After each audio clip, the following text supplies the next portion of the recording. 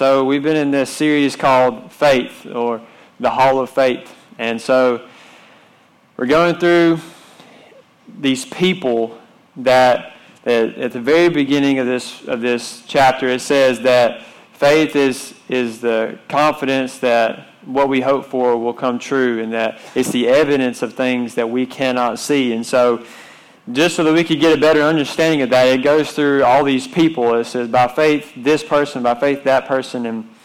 And what's amazing is that each one of these people, and I'm seeing this as I'm just like looking at each person every week. I'm not looking at them as a whole, but just like I'm trying to focus on, Enoch, or I'm just trying to focus on Noah. But all these people embody faith so well. It's like the perfect picture of faith every time, but they're different stories. And it's just amazing to me the fact that we may not really grasp what faith is, but we can look at these people and see how they lived, and we can see what they did, and we can see their acts of obedience and their heart behind things. We can look at their stories and say, I can relate to that because I feel that way. I can feel God pulling my heart this way, and I'm going this way, and I know that I don't know where I'm going, but I'm following after God, and this is faith. I'm walking with God, or He's telling me to build this so-called ark in my life, and I'm going to build it, and I can feel it. And you can look at these people's stories and say, that's what faith is, without really even being able to define it in your head. You just know in your heart, that's what that is. That's what faith is. And that's amazing to me because sometimes it just don't click up here. Sometimes I think too deeply into things. I'm just like, I really don't know what it is, And so like, what is faith? You can't see it. And I'm just like, I need to be able to see 1 + 1 = 2. Like, I need to be able to see that. But really, you're just looking at faith. But man, I feel it.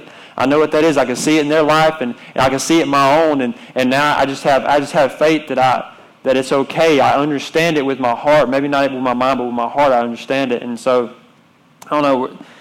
You may not get what I was trying to say. Is sometimes I just ramble. But we're going to look at the life of Abraham tonight. And just to be quite honest with you, I don't really know what to say about this dude. Like, I'm just looking at it, and for the other people, it was really simple. Their stories weren't really in depth. Like Noah built an ark, and then you had Enoch who walked with God, then he was not. And then you had Cain and Abel. Cain killed Abel. It wasn't extremely in depth, but we get it. And then Abraham's life is like 20 chapters in the Bible. You're just looking at it like, man, whoa, slow down there. I'm looking at it like that's too much information. But then I don't have as much to say about it. You know what I'm saying? Like, it's just like, what in the world is going on? But then I figured it out. So we're going to read it, and then we're going to talk about it. So starting in verse 8 in chapter 11, it was by faith that Abraham obeyed when God called him to leave home and go to another land that God would give him as his inheritance. He went without knowing where he was going. And even when he reached the land God promised him, he lived there by faith, for he was like a foreigner living in tents. And so did Isaac and Jacob, who inherited the same promise. Abraham was confidently looking forward to a city with eternal foundations, a city designed and built by God.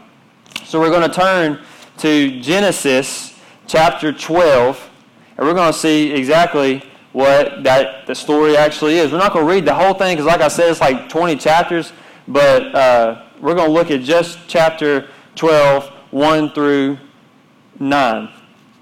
And I don't know if it'll be on the screen or not, but y'all just listen. Probably a good thing for us to just listen and hear it and just soak God's word in. The Lord had said to Abraham, leave your native country, your relatives, and your father's family, and go to the land that I will show you.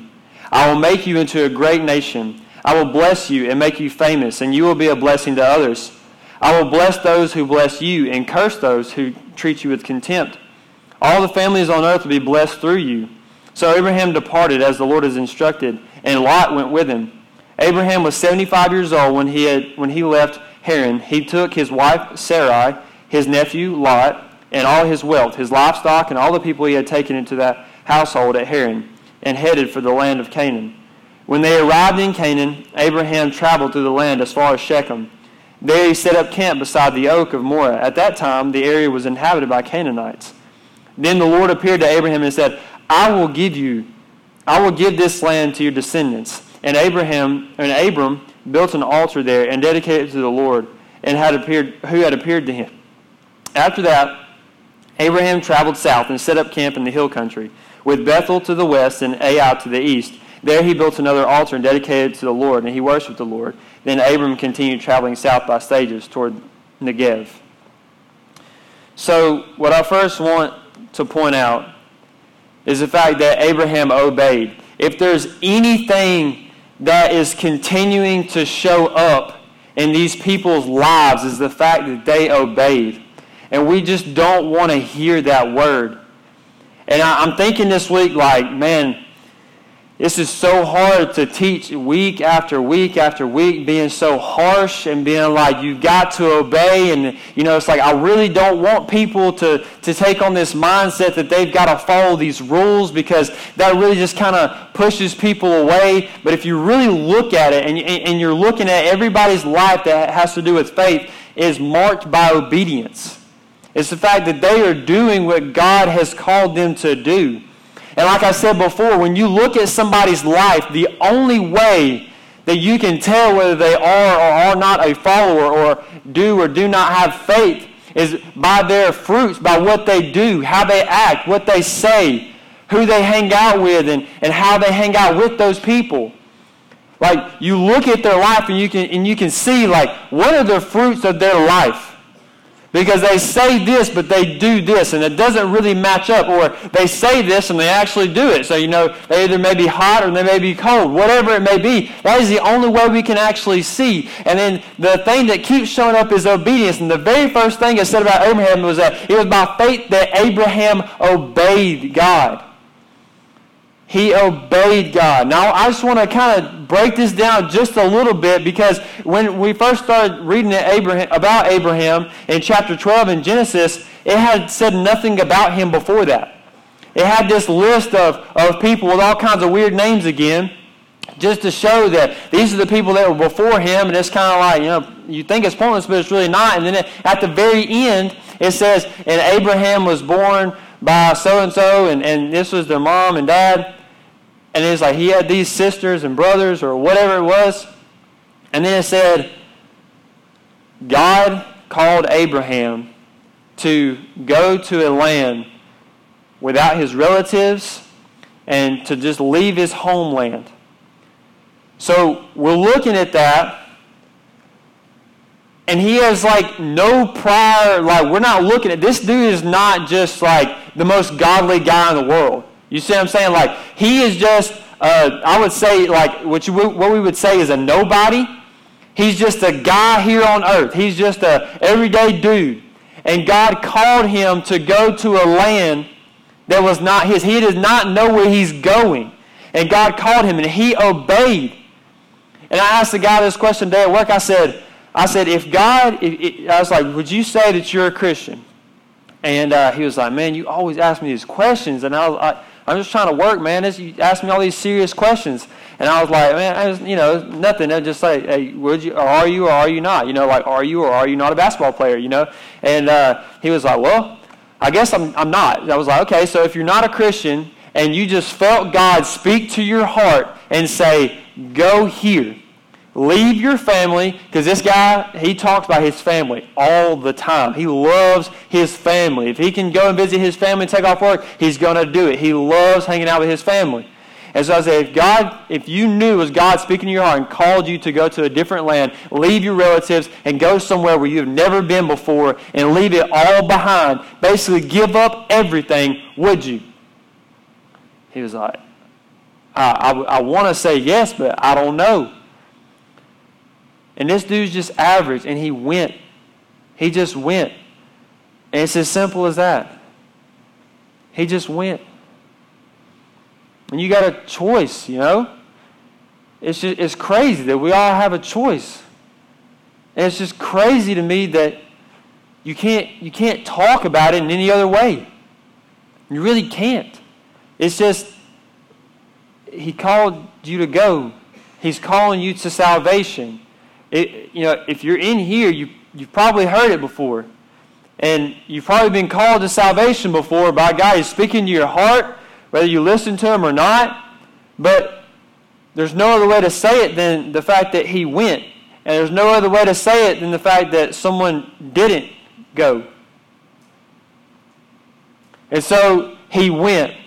And the very next thing it says is that Abraham went without knowing where he was going.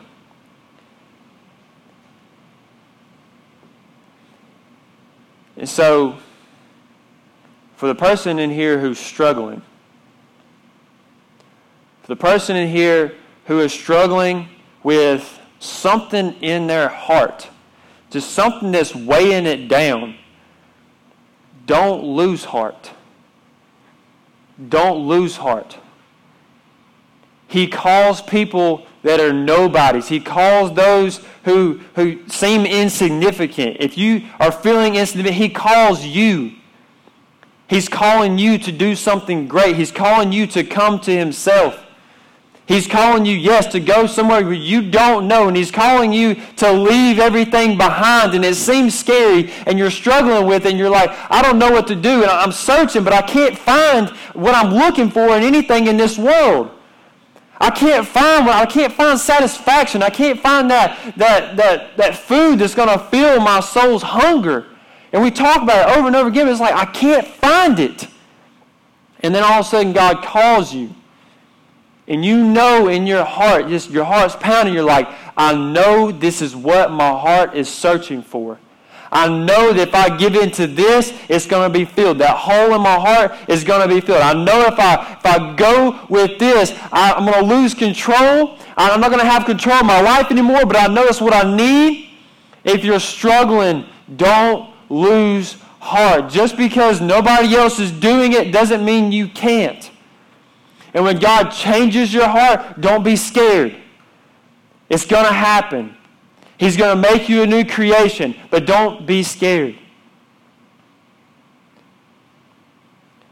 So Abraham went without knowing where he was going. And then immediately after that, says that when he went to this land, so he's going, he doesn't know where he's going, he just went. And then immediately after that, it says that God led him to the land of the Canaanites. And so when he got there, God told him, was like, see all this land? You look as far to the left, you look as far to the right and north and south as you possibly can. All this land that you see will be yours. It will be your inheritance. This is the land that I'm going to promise you. And he gets there, and he's living there like a foreigner in a tent. He's living in a land that God has promised him in the future, and he's living there as a foreigner. He doesn't fit in. He's not hanging out with the Canaanites like, hey, yo, man, this is my land. I'm going to take it over eventually. I appreciate y'all being here. Appreciate y'all keeping it up till its time comes. He's not welcomed. He's a foreigner. They're not taking him in. He's not going with the crowd. He's there by faith. And he's having to stay there saying like, all right, I'm here, but I don't know exactly how this is supposed to go. Like, what's next? You know, like I'm in a tent and I'm chilling. Got a campfire, but what's next? And let me tell y'all something. He had to leave. He had to leave the land that God said, this is going to be the land that I'm promising you. This is going to be the land that you're inheriting. And he had to leave because there was a famine in the land. There was no more food. So we come to a part of our faith walk where we feel like a foreigner. See, once we were a part of the world, and now we're not because we're a new creation. And so we're living here. You got 1 million people going this way, and you're going this way. And they're trying to grab you every chance they can get and turn you around so that you'll go with them. and you're living there as a foreigner and you're discouraged because they're not welcoming you in. You have a strong passion and a strong longing in your heart to do what God has called you to do, but there's really nobody pouring it into you saying, this is what you can do next. You're having to live there by faith. You're having to live in that moment by faith and say, I'm just going to keep living here as a foreigner. I'm not going to be a part of this world anymore because I'm a new creation. And it gets discouraging. It really does. It's extremely discouraging to know that what is in your heart is so real that you cannot let it go. That this grace that has captured your heart has got you and it's not going to let you go. You once were a slave to this world and the things that were in it, and you were a slave to lust. You were a slave to pride. You were a slave to material things. You were a slave to acceptance. You were a slave to doing what everybody else is doing, and you couldn't get free. And then all of a sudden this freedom comes in, and the chains are broken. You're free from your sin, and you can't go back. You're like, God, it looks so pleasing, but I can't go back. And you're discouraged because you're a foreigner. You're not of this world. You're not living for this world. You're living in it, but you're not living for it. And so then it goes on to say that his sons, eventually when he had sons, at this point he didn't have any, but in Hebrews chapter 11 it says that his sons did the same thing. His sons lived in this land. They lived in this land as a foreigner in tents. You know what that tells me? See, I was really confused by it because I'm like, well, it talks about Sarah next, and we kind of know the background of the story that Sarah couldn't have kids and she was really old. And then down lower in the chapter 11 in Hebrews, it talks about Abraham again, about, like his son Isaac and all this kind of stuff. But at this point, he didn't have any sons. So I was confused. I was like, it just caught me by surprise. I was just sitting in there and I was like, hold up. He didn't have any sons. And I was like, what is this supposed to mean? And I'm just like, God kept his promise, and his promise never changed.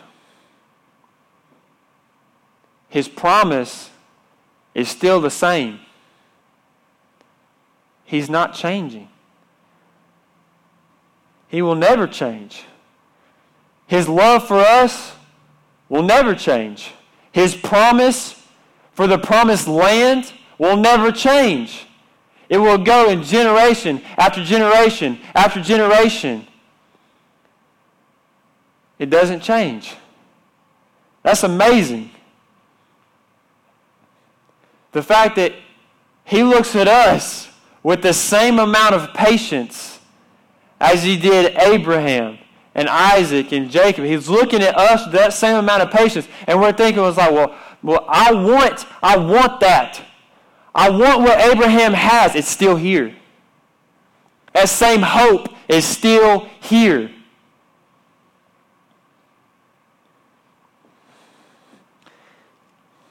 And then it goes on to say, Abraham was confidently looking forward to a city with eternal foundations, a city designed and built by God.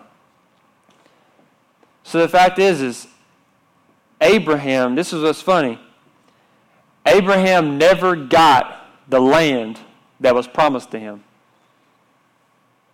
Now, it might seem odd, but God showed him the land, and he told him that your descendants are going to be as many as the stars and as many as the sands on the seashore.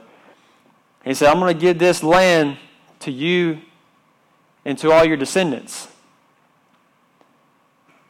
And so we looked at him, man, he went this whole life without ever experiencing the promise that God had promised him. But it's much more beautiful than that. He was confidently looking forward to a city with eternal foundations. A city that was designed and built by God. Now I'm looking at this whole thing. I'm taking in everything this story is telling me.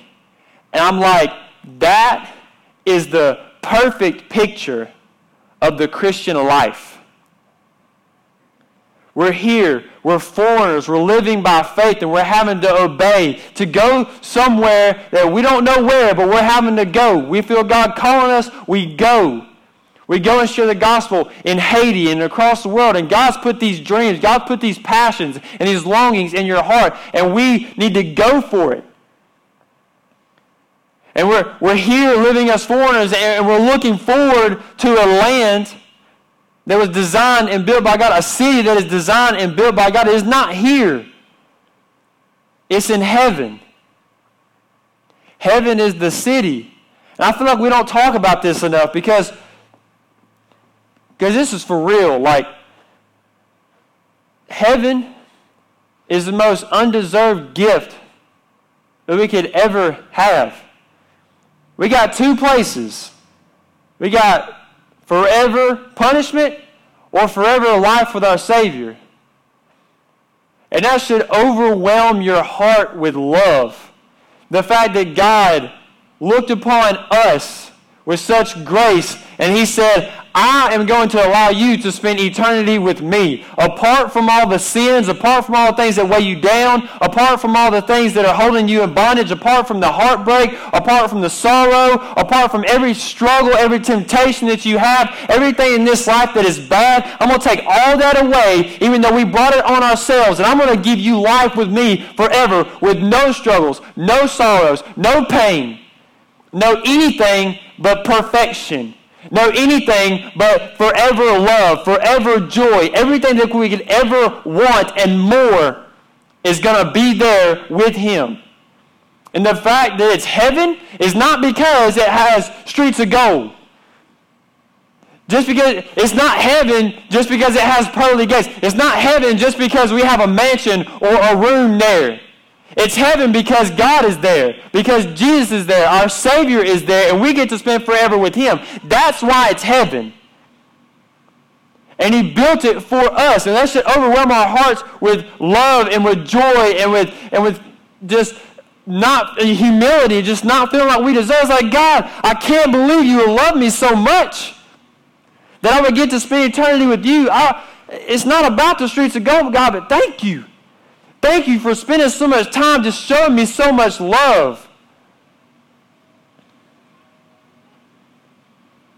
And so to narrow all of it down, we're looking at Abraham's life. Abraham looked at God's promise. The promised land ended up being what Moses went into, ended up being a place where Jesus was born. So the land represented redemption, represented salvation. And if you look at that, Abraham looked at Jesus, looked at God as his ultimate treasure.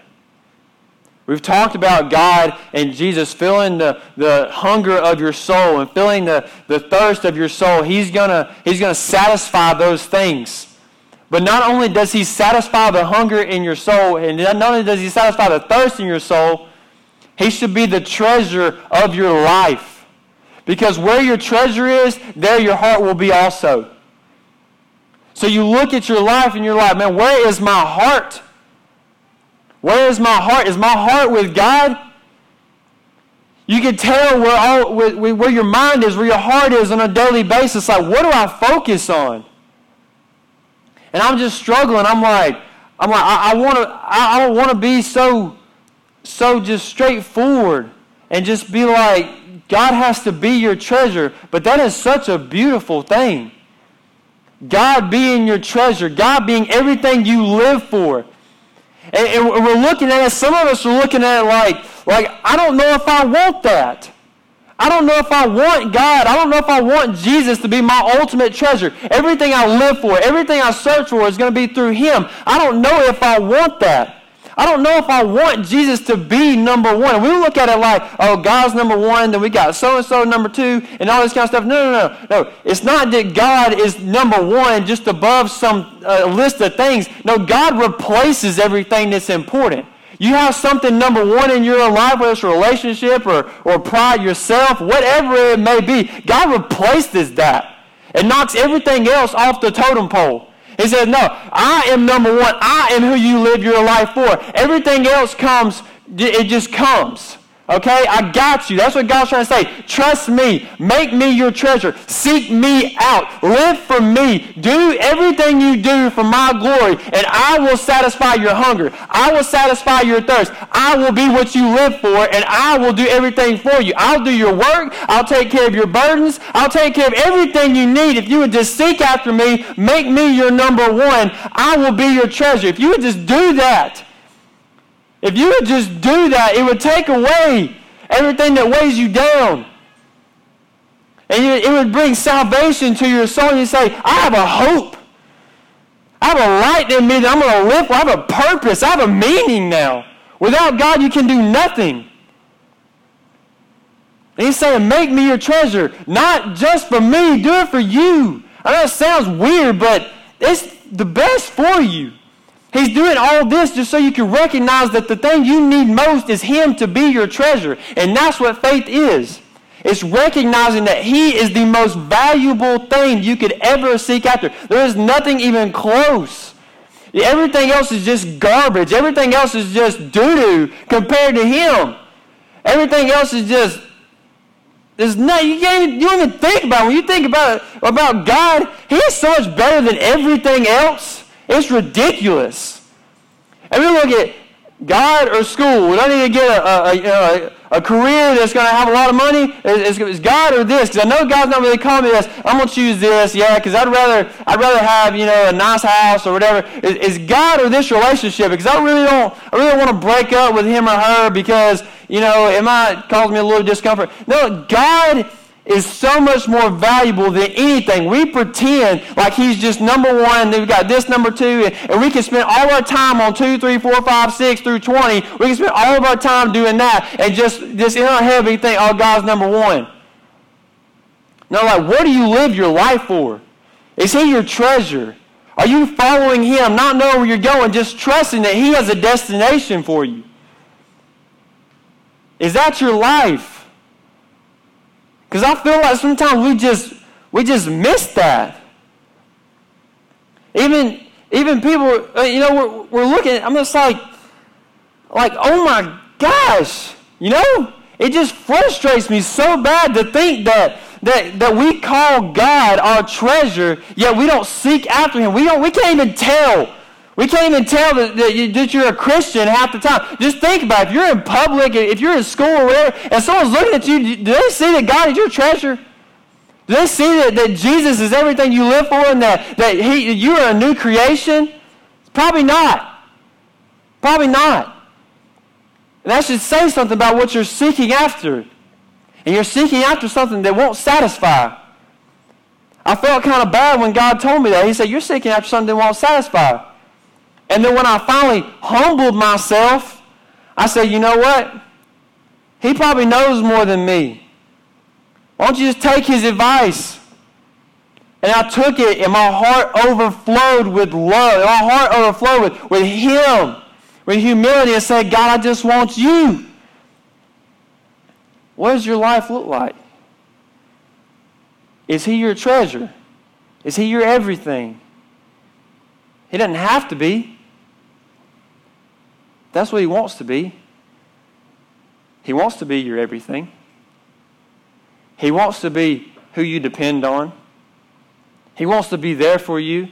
He wants to overwhelm your heart with love. He wants to overwhelm your heart with satisfaction. He wants to overwhelm your heart with joy. He wants to be your meaning. He wants to show you purpose in this life. He wants to do all those things for you. He wants to set you free from the bondage of your sin. Yeah, we just keep looking at self. And we don't make him our treasure. So if you feel God just wanting to be your treasure, just take it. Do like Abraham. Go. Go without knowing where you're going. Just trust him. Trust that he has control. And let him just fill you up with all that love. If you feel God speaking to you, you can pray at your seat. You can pray down here. You can grab a friend. You can pray with me if you want. Because to be honest, I'm kind of heavy right now. My heart's kind of heavy. You can go outside and pray. You can do whatever. But right now, can we just make God everything? Can we just put him at number one and say, God, we want you more than we want anything. God, we want you more than we want sleep. We want you more than we want our next meal. That's how bad we want you, Lord. So can you join me in making him number one and just praising him and depending on him, because our hearts are heavy right now. Let's pray.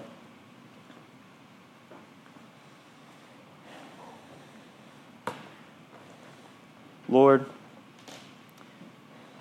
sometimes we feel inadequate.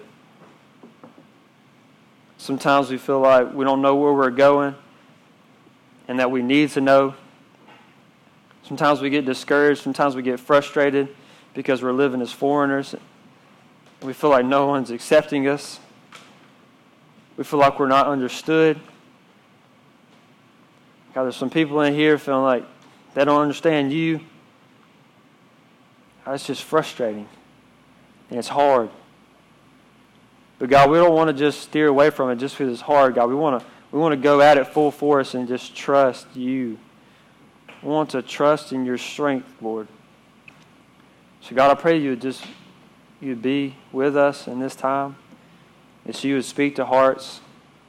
God, if you have to wipe out everything that I said in people's minds, God, just to speak to them, God, I don't know if I push people further away or if I was used so that people would be drawn to you, God.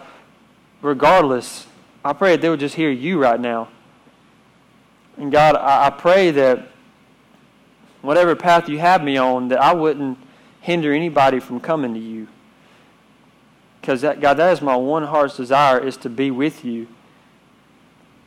I want to be with you, God. I want you to be with me all the time. And I want other people to experience that too. Lord, I pray right now it would just be that you speak to every individual heart. That you would help us to pray with vulnerability and with humility so we can just let it all out. And we can just say, God, I'm hurting. I'm struggling. I'm tired. I'm discouraged. I feel like giving up. I feel like this life is not worth living. Pray you just help us get it all out, Lord, so we can just take on your strength because we are weak. Lord, we ask all these things in the name of Jesus. Amen.